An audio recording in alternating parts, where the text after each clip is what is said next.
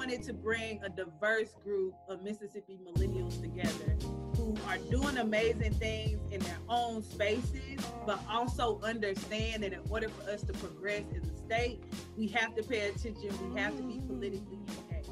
But I discovered everything that I could do elsewhere, I can do here. And not only can I do it here, I can have a far greater impact right here in my own backyard. I don't care. I've been all over the country, and there is really no place like Mississippi. From the coast to the Delta, you got 3 different type of grooves. So much that I didn't know about Mississippi, so I didn't learn to fall in love with Mississippi until after I left.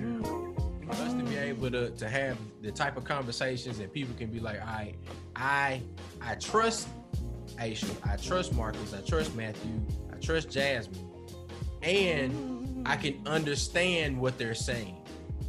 We the round table. We the round table. I love that.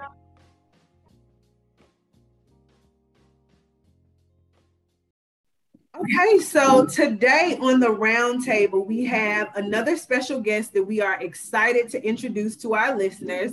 But before we introduce her and dive into our topic for this episode, I got to say what's up to the other roundtable hosts who are joining us for this conversation. We have Jasmine and Marcus, who will also be moderating this discussion with me. Anything you guys want to say before we get started? Keep your mask on and wash your hands. I don't care what your governor said. The Rona is still here. Period. Keep your mask on. Wash your hands. Use we sanitizer. Still in the Ponder replay. I'm tired of this Panasonic. Okay. But other than that, be blessed. I don't even want to get sidetracked with the governor and the latest shenanigans with the mask mandate, because there are other things that are important, but definitely keep wearing your mask. Today on the podcast, we want to talk about something else that state leadership is up to, and that is House Bill 1439, which is the Mississippi Tax Freedom Act. This bill is kind of complicated, but basically one of the things that it does is take away the state income tax, which on its face kind of seems like something that might be good for Mississippians. However, I wanted to bring someone on the podcast who will really be able to break down this issue for us, to break down House Bill 1439 in a way that millennials can really understand its potential impact for our generation. So we invited policy analyst and fellow Mississippi millennial Kyra Roby to the roundtable to discuss House Bill 1439. And so before we get into that, I just want to give you a chance to kind of introduce yourself. Tell us, where you're from, what you do, and kind of a little bit about this issue and how you're the expert on it, because I know you are. First, I want to say thank you all for having me here today. I'm really excited to kind of talk about this issue. A little bit about myself. I'm a native of Mississippi. I grew up in Madison, Mississippi. I attended the University of Mississippi for undergrad, where I studied international studies, and I attended the University of Mississippi School of Law. So I'm actually a licensed attorney. All of my work, my background has been in nonprofit law and civil legal aid. So I've worked on a variety of issues, mainly criminal justice reform, but I've done some education stuff, some immigration stuff, a little bit of everything. Prior to joining One Voice, I actually worked for the United States Census Bureau for a couple of years, where I was engaged in work around the 2020 census and helping Mississippi complete their census forms and get that back, because that was really important. And now with One Voice, I am a policy analyst. So basically my work focuses on fiscal policy and issues around the state's budget and tax systems. But yeah, I actually didn't know that you were a licensed attorney. It's so many times that I meet people who are doing policy analyst work, or just other millennials who are in this space. And when I talk to them on a podcast, I get the opportunity to learn so much more about them. and the other things that they do and have contributed to. So that's really great to hear. And I think Jasmine is going to jump us off with our very first question. So we're talking about a very complicated issue like income taxes and state policy, or state tax policy. And these are very complicated topics. But I think it's important for our listeners and millennials to understand why this particular legislation is important. And so I just want to know, from your perspective as an expert, why is this piece, why is this piece of legislation something that millennials should care about and pay attention to? Okay, I want to touch on the first part about it being complicated. So, it at first glance, it does seem kind of complicated, but if you think about it, personally, I think it becomes less complicated. So part of my job is to make it a little bit less complicated for people.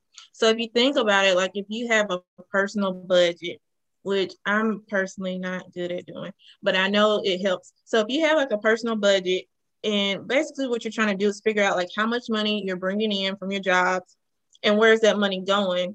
And in terms of your needs, your wants, and what you want to invest in the future. And so the state's budget kind of works the same way. The state brings in revenue from the federal government, from state tax revenue, and from other sources like licenses and fees and things like that.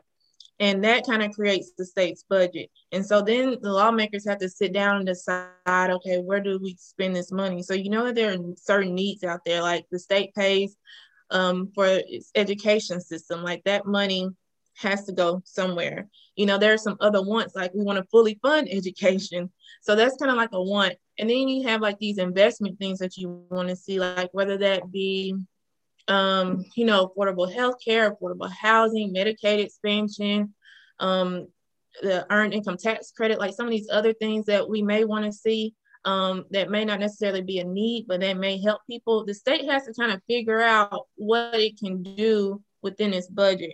And so that's kind of where the state's tax policy comes in. It really does show you what the state's priorities are.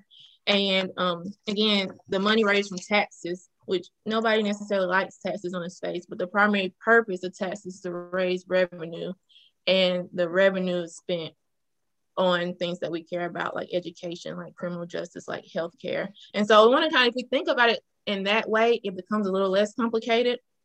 And then the only thing we have to figure out is what our priorities are and how do we voice those priorities to lawmakers. So what's important about this particular bill is that it takes away a lot of our wants. It will probably jeopardize our needs, and it will make it nearly impossible for us to invest in the things that we want. And so the main tax proposals that I've been analyzing within this House Bill 1439 are the following. The first is the elimination of the state individual income tax. The second of which is the increase in the state's general sales tax rate from 7% to 9.5%. The third is the reduction of the state's grocery tax from 7% to 3.5%. Then there's an increase in the cigarette tax of 50%, and there's some sales tax-based broadening that's somewhat important as well to the conversation. And so those are the main tax proposals that we've been analyzing. Of course, as you all mentioned, that this is a huge tax bill. It's 300 pages. It was introduced on Monday. The House passed it on Tuesday. There's no fiscal note attached to it. So, you don't know how much it costs or what the actual impact of it is. And so, again, when we're talking about what we need, what we want in the investments, what we see basically is that this is another attempt to cut taxes, which Mississippi has done previously. Basically tax cuts for the wealthy. And so this is just kind of like another version of that. But again, that elimination of the individual income tax makes it a little bit more concerning. And again, when we're thinking about in terms of how much money comes into the state for all of the services and programs that we want to see, if we continue to cut taxes, particularly taxes on the wealthy, then what we're doing is basically funding the government from people who are like the lower and middle income earners in the state, like people who have the least amount of money. And so that's not good. It doesn't provide for a stable economy. It doesn't provide for growth, revenue growth. and doesn't provide for us to fund the existing services that we have. And again, it makes it impossible for us to invest in things that we want to see, like infrastructure, good roads and things like that. And so as a millennial, again, we're kind of in that space to where we benefited from some of these services and programs like public schools, public education and things like that. And then now we're trying to be a little bit more responsible and things like that. So now some things that we want to see done. And if we have children, like for instance, I have a 4-year-old, like, you know, what does Mississippi look like for him? And plus, if we're staying here, which I'm sure, you know, I hear a lot of people, there's a lot of back and forth. I know I moved out of the state several times. I'm back home again. You know, we're living here. We want to live in strong communities, and communities thrive through these strong kind of like public service systems. And so we want to make sure that the communities that we live in are good, that the future is there for our children and for ourselves, or for older family members, that they get what they need as well. And so it really does kind of hit home for us in several different ways. But again, if we kind of take a step back and look at it from like a personal standpoint, when we have a budget, what do we want to see? What do we need to pay for? Then, and what are our priorities? Then we can look at the state budget system the same way, and we can see that some of the tax proposals that have been introduced, particularly in this bill, can be harmful for us.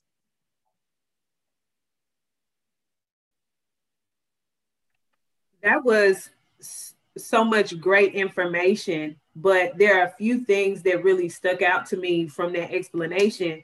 And really that is the component around shifting from the income tax to the sales tax, which, like you said, puts the burden on poor working class families and poor working class folks to carry the burden of the state, as opposed to it being a more shared tax program, which has equity as the actual priority, like you were saying, in terms of how is state leadership choosing to fund and budget certain things and what are their priorities. I think when you look at this tax bill and that simple, those things that you pointed out, in making taking the sales tax from 7% to 9.5%, even with the grocery tax decrease, that's still going to be shifting the burden to folks who make less. So I want to go, that takes us right into the next question, which is Mississippi really struggles significantly financially when it comes to how much we spend on education, how much we spend on human services, how much TANF dollars we give out, all of those different things. We have one of the highest poverty rates in the country. So there are a lot of people within Mississippi who rely on certain services because of those factors. So from your perspective, why would the state want to cut income taxes in this way, given the fact that significant research shows that poor families or families in low income communities would bear the brunt of this sort of shift? Yeah, I'm gonna answer that question, but I want to talk a little bit about like the background of all of that. Like you mentioned, the equity argument. So what we see is, so we know the historical kind of background of Mississippi, right? In terms of inequities, we're talking about racial, social, economic, all that kind of stuff. What we see is, and we see this like in many other states, so this isn't unique to Mississippi, but it kind of gives some background on kind of why we continue to see this happen, is that after state and local taxes are taken, income inequities deepen. And so we know, again, that the state's tax system isn't necessarily, it doesn't create the inequities, or doesn't cause it, because Mississippi has a long history of it, but it is a contributing factor. And so Mississippi actually has like a history in bad tax law. So for instance, Mississippi had one of the first supermajority requirements. And so we learned about that in this past election cycle. But during that time, that was a time in where some of like the votes in terms of raising taxes, those kind of things occurred. And so the whole idea of raising taxes to kind of fund the government and who pays for those taxes, and how those decisions were made in particular, kind of started in Mississippi. The other law that was important is that Mississippi had the first modern sales tax. And so the whole purpose behind that tax was to shift the tax burden from the state's property owners, who were majority white male landowners, to consumers, who at that time were majority Black and less wealthy individuals. And so we see this history of the existing inequities that exist in our state. And then on top of that, a tax system that worsens those inequities. And again, that's kind of what this bill does. So when we talk about like why that happens, I think it's important to understand the historical context of it. I like to point out that like tax system isn't race neutral. It's not gender neutral as well. And so we have to keep that in mind, when we talk about it. And so, why does this keep coming up?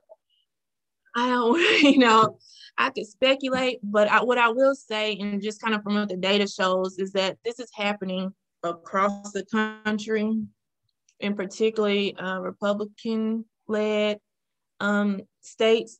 And so we just see this idea, and I guess maybe it's because the idea of cutting taxes sounds good and is popular, or maybe it's because of who these tax cuts benefit is why it keeps coming up.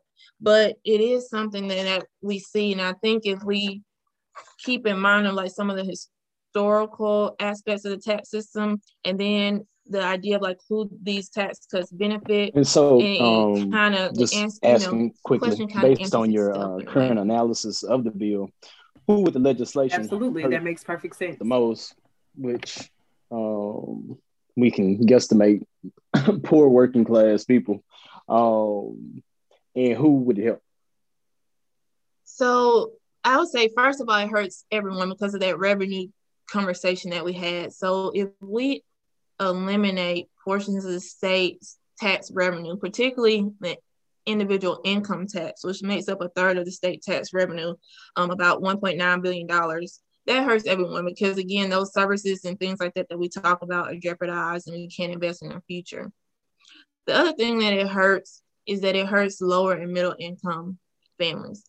And so what we see is from that combination of the elimination of the individual income tax, the increase in the sales tax, the general sales tax rate, the decrease in the grocery tax, and the increase in cigarette tax, basically the bottom 60% of income earners in the state end up actually paying more in taxes.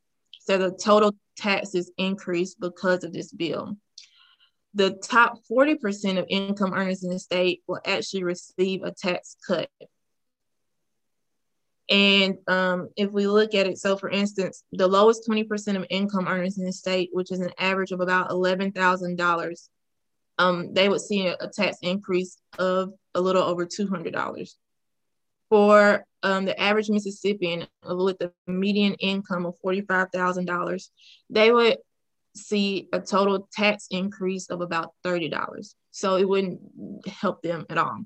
The top 1%, on the other hand, of the state's wealthiest would actually receive a tax cut of over $31,000. And so again, we see this disparity in terms of who benefits and who the tax harms. I like to point out that this data was produced by the Institute on Taxation and Economic Policy upon request from us. And again, it analyzes just those things that I talked about. Again, this was a large tax bill that included other tax proposals like an increase in the state sales tax base. And so it's kind of hard to analyze it in totality. Again, there was no fiscal note at all, but just from those things that we talked about, we see again that the wealthiest end up benefiting more. Well, yeah, I mean, to some people listening, $200 might not be a lot, but it adds up, and it definitely is. So what are some examples of like the long-term effects? I know you said you had a 4-year-old. What with this income tax cut, what would be some long-term effects that you think would happen to the state? What would happen? What would it look like when he turns our age? So some of the long-term effects in the state. So again, when you think about the economy as a whole and who saves from this tax bill and who is harmed. So for instance, when you have wealthier income earners that save that amount of money in taxes. One, they just already have more money to spend on whatever they want to spend. And what we see from some of the data is that wealthier individuals tend to kind of hold on to their savings. And so that money doesn't get refunneled into the economy. When you have lower and middle income individuals, on the other hand, who actually have to spend more in taxes, that means that they have less money to spend on necessities, on the things that they need. And it doesn't allow for any other savings from any other tax proposal to get funneled back in the economy. So it actually overall weakens the state economy. A weakened state economy is just not good because, again, the state can't pay for its bills. It can't pay for the existing services that we have. And we see that most of the state's tax budget, or most of the state's budget, spent on education. So that's likely to be the first kind of service or program that would get cut. Kind of the next big pot of money that the state spends its money on is social welfare, which includes Medicaid and some of the health care aspects. So when you think about like a healthy Mississippi, I mean, we're in the middle of a pandemic, you know, you think about money getting cut from the state's budget on that, you know, that could be problematic. The next big chunk of money is the criminal justice system, and, you know, public safety. When you think about these programs and services, you know, as a whole, and when we're thinking about strengthening communities and we're thinking about strengthening working class families, a good education system helps working class families. It helps lower and middle income individuals kind of lift their way up. You know, a healthy community, you know, one where you have rural hospitals and you can have affordable health care, and that just kind of betters all of our lives. When you have a good criminal justice system, it makes our neighborhoods safer, but it also reduces disparities that occur because of the current way that the criminal justice system, especially for Black and brown men. And so, you know, you don't want to harm that anymore. And so I think about like my 4-year-old and what kind of Mississippi he would grow up in as a result of continued tax cuts.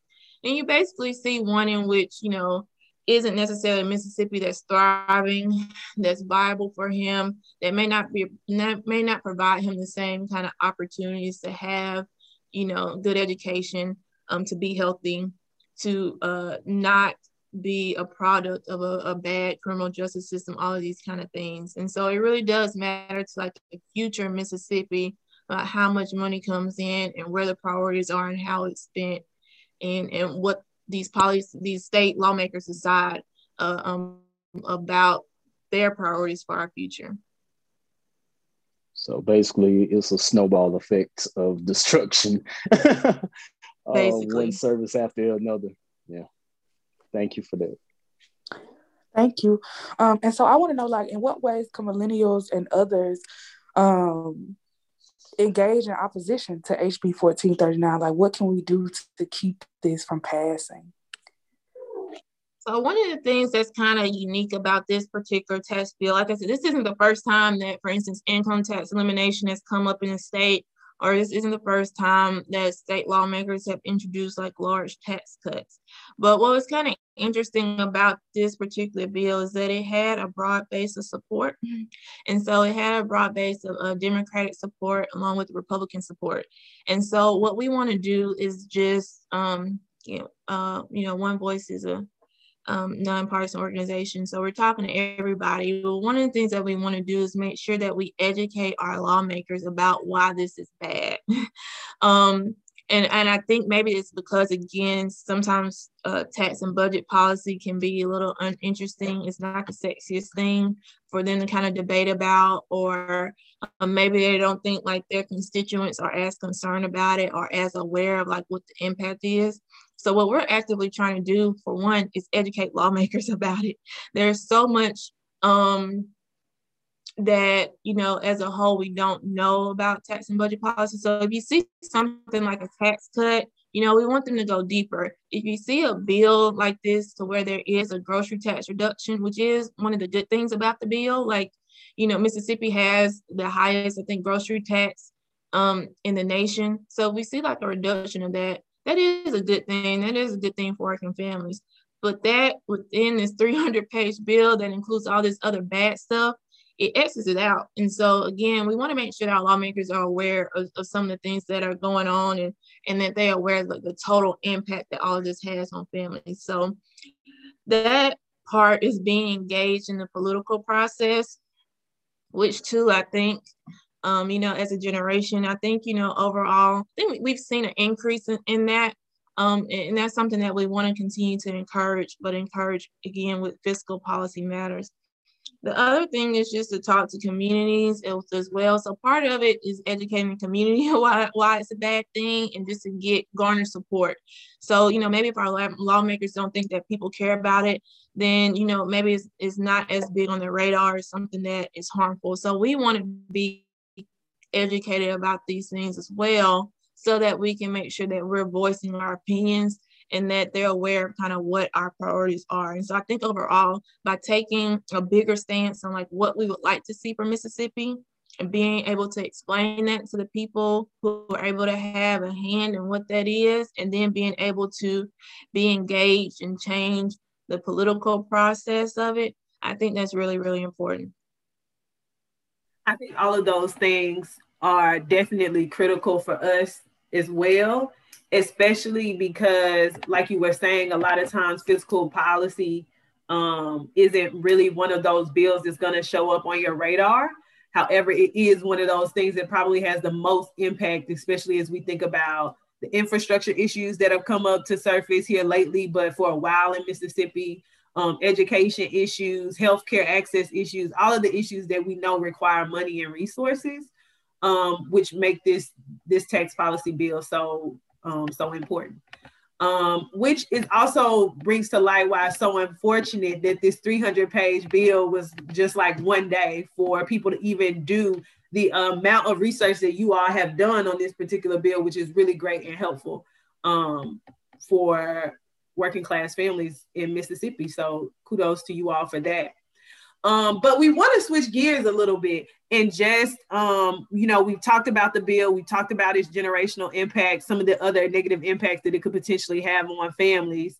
But what does it mean to you personally to be a leader working on these issues that impact our generation, but also the generations that are going to come behind us, like your son here in Mississippi?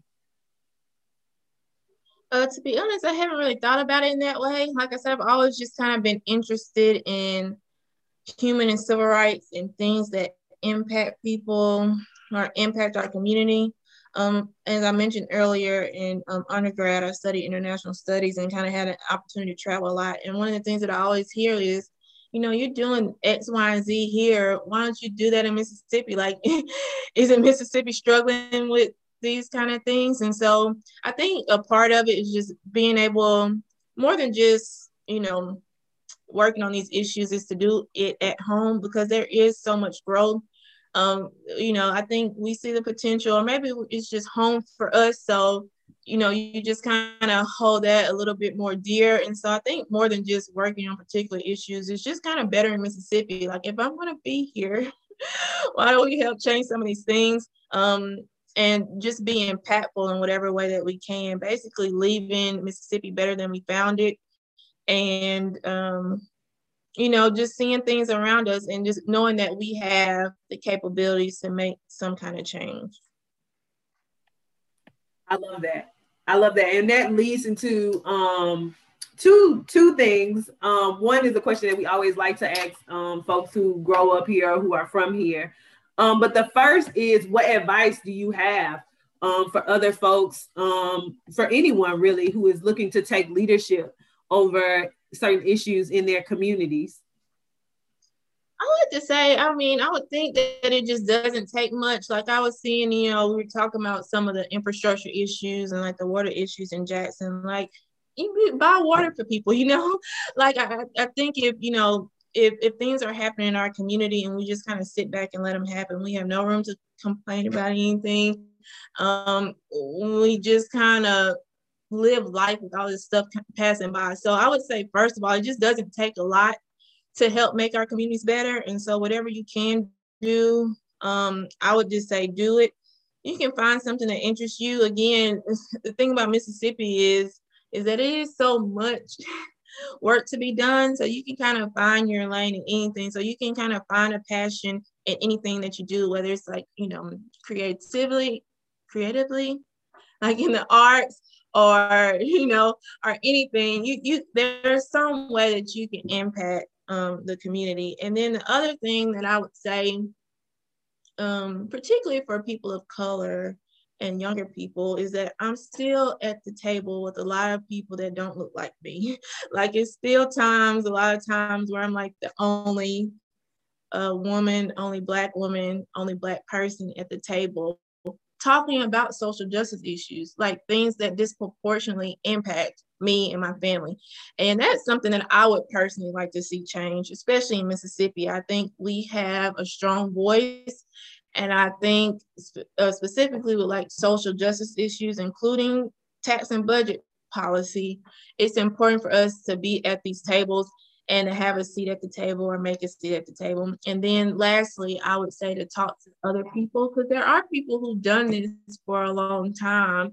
And like even when I talk to my mom, like she would talk about being a member of the NAACP in Madison years ago when she first got married or something like that. I mean, there's so many people around us who have been a part of some kind of fight or advocacy to change Mississippi for the better. And so there's a lot to learn from them. Like we're not far removed from some of the things that kind of worry us. And then we see history repeating itself a lot. And so I think that there's value in talking to people who have been through it and have seen things, and then we can learn from them.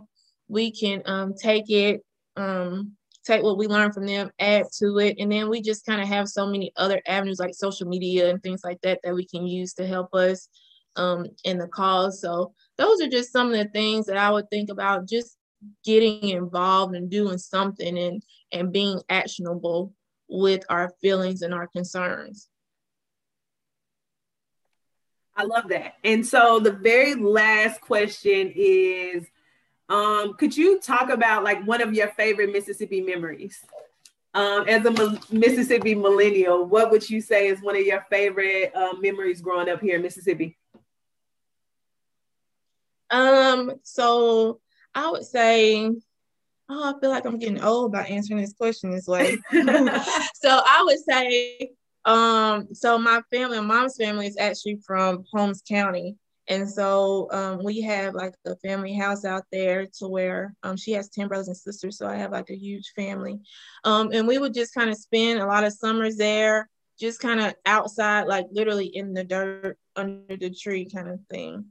And since the pandemic, like a lot of my cousins, most of them live in Ohio. And so they've been like dying to come back to Mississippi. And I think for a while, that was kind of like, it was boring, honestly, for me. But now it's like, you just kind of like picking fruit from a tree, like just sitting outside, no worries, not having to worry about anything. Just all day being around people that you love, people that you know, having your children grow up around people that you know and people that you grew up with. Like that's what matters to me now. And so my favorite kind of memories of Mississippi, just kind of being out in the field with 4-wheelers and picking plums off the trees and just letting the days go by and eating a lot and stuff like that. So that does feel like an old answer. But you know what? It's so interesting because when we ask that question to folks on the podcast, it's always some version of that, like just being with your people somewhere in the country, eating good food and just being able to enjoy each other's company and have that connection. And it's so interesting that a lot of people who come on the podcast say that, because I think that's one of the best things about growing up here, being here, are those memories of just being with your folks in the middle of nowhere, and really being able to connect. So thank you so much for that. And thank you for coming on the podcast. And I definitely would love to have you on again to talk about the other issues that you all cover at One Voice. And to all of our listeners, please be sure to follow One Voice on Instagram. All of the information about the organization will be in the description box of the episode, where you can learn more about the Millennial Roundtable. So thank you guys for tuning into this week's episode.